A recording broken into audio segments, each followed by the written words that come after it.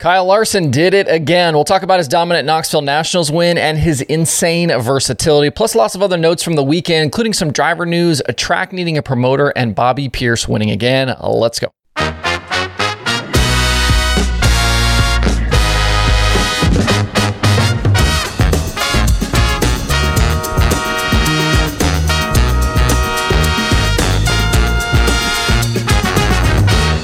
It's Sunday, August 13th. I'm Justin Fiedler. This is Dirt Tracker Daily. Back on Friday, I got the Dirt Tracker logo hats back in stock, just like the one I'm wearing on the screen right now.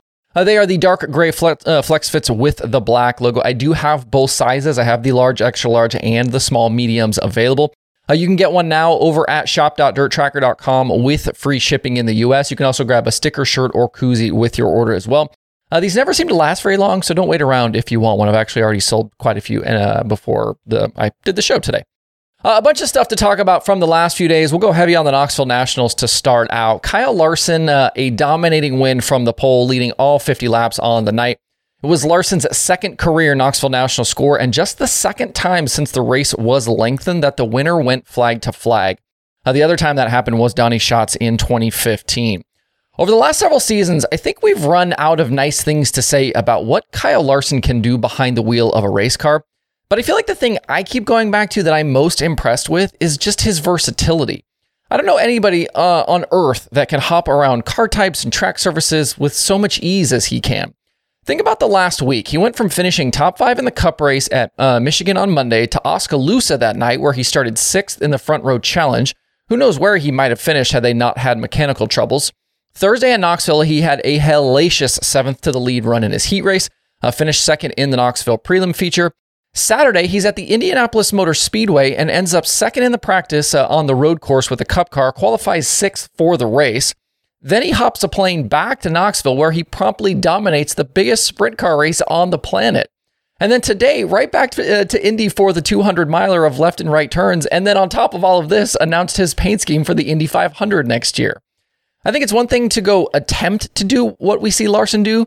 We've seen guys do that a lot, but Larson is just on a completely different level with the amount of success he's able to have. I feel like I'm going to make a comparison here kind of to a different sport. If you're a baseball fan, you'll understand this, but it feels like Shohei Ohtani with the Angels. He gets compared to the best hitters and compared to the best pitchers, and he's the only guy that can do both. Larson is getting talked about this morning among the best to ever drive a sprint car, and then later today we'll be wheeling a stock car on a road course, and he's one of the best over there too. After today, he'll have a quiet Monday, then be right back in the sprint car come Tuesday for the high limit show at Huset's. It's absolutely unbelievable what he is able to do. Behind Larson's win, David Gravel charged from 22nd to 2nd after needing a Hard Knocks Friday night transfer. He probably needed a caution or maybe a few more laps to really try and challenge the 57 out front. Gravel did appear to dodge a bullet, though, in that feature, as he did hit the restart cone late in the race and was not penalized for it. I'm not really sure why. Donnie Schatz ended up 3rd after starting 3rd and running up front the whole feature. Now, some other notes from that main event. It was a nice top 5 run for Gio Scelzi. He was impressive. Brad Sweet went 16th to 6th. Sheldon Haudenschild had a 10-position charge. And Logan Schuchart looked like he may have had a chance to challenge for the win at one point, but his night went south with 10 to go when his engine let go. I believe that was their second expired power plant of the week. The other contender who had issues was Rico Abreu. He had a flat right rear under a caution, had to make a trip to the work area. He looked fast early on, but finished 7th after restarting at the tail. And Rico wasn't the only victim of tire issues this week. I felt like there were a lot of them, and some led to some pretty significant crashes. Brad Sweet on his prelim night destroyed a car. James McFadden had one go down in the Saturday B-main that took him out of what would have easily been a feature transfer, plus Chase Randall and several others. It was a tough week to be a Hoosier rear tire for some reason. There were some ugly crashes on Saturday too, especially early in the night. Cody Island went for a big tumble at the start of the E-main. He was transported to a local hospital with what was reported as a leg injury. Matt Covington was also transported after a flip in the D-main, but it sounds like no real issues for him, just some soreness ahead. That's certainly better news. Other than that, I thought it was a good week of racing. Knoxville was absolutely packed. I can't even imagine what the atmosphere was like there. There were plenty of great battles on the racetrack, and as always, the cream rises to the top. I know there are some fans and competitors that continue to not be happy about the format with some of these big shows, and you're talking about the inverts. I spoke with one pretty top-level sprint car crew chief who was frustrated with how the week went. His point was the inverts are fine, but the problem is the cars now are just so equal that it's hard to move forward in some of these heats. And that makes sense when you realize that everybody basically can have the same parts and pieces these days. I'm not sure how you solve it. Looking ahead, things will stay busy for the sprint car world. High Limit hits Huset's on Tuesday, and then the Outlaws go to Jackson next weekend for the Jackson Nationals. Drop your comments below on Larson's win, what you thought of the week, and anything else on your mind from the Knoxville Nationals.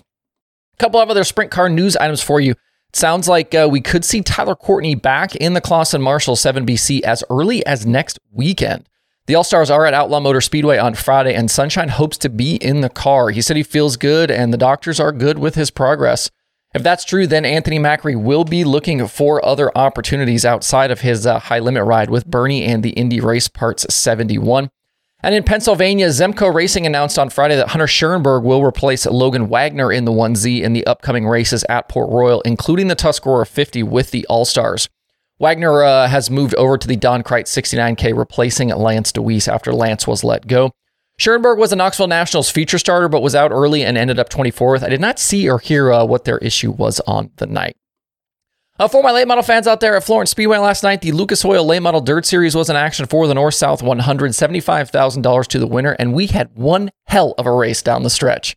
5 lead changes among 4 drivers, and basically the top 3 guys in the sport battling it out all the way to the end. Hudson O'Neal ended up leading the most laps, but he finished 3rd behind winner Bobby Pierce and a hard-charging Ricky Thornton Jr. RTJ actually got to the front on a restart with 13 to go, but Pierce had the elbows out and was able to get back on top just a few circuits later, and he drove on to the win. Pierce had 2 Lucas wins entering the weekend, then won both his prelim features Thursday and Friday and the big money on Saturday. Definitely think he's moved to the top right now. I know some sites, Dirt on Dirt, obviously is the big one where they do the top 25, and Pierce just seems like the top guy right now. RTJ, though, not far behind, definitely very much 1B. The 20RT team did need a provisional to start the main event after issues on their first prelim night and then just missing out on a B-main transfer on Saturday. As for the battle for that final locked-in spot for the Lucas Chase, Brandon Overton still has it, but Tim McCready and Devin Moran are now much closer. McCready only trails Overton by 15 points, and Moran is only another 65 back after Overton finished 15th last night.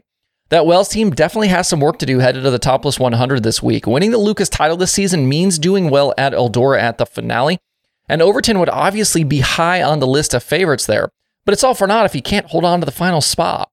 Topless 100 starts Friday at Batesville. Before we close out today, the future of Lawrenceburg Speedway is in doubt after the current promoters announced back on Thursday night that they would be retiring from that role following this season. Dave and Kim Rudisell have been operating the track since 2007 and are calling it a career. The town of Lawrenceburg, though, does hope to find a replacement for the future. The mayor told Local 12 News they do want to keep it going. Besides a weekly program, the Burg is home to national stops for the World of Outlaws Sprint Cars, USAC Sprint Cars, and USAC Midgets. That's it for the show today. There's still some racing happening around the country tonight, so make sure to check out the streaming schedule over at dirttracker.com/watch tonight. Hope you guys have a good Sunday out there. We'll see you right back here tomorrow.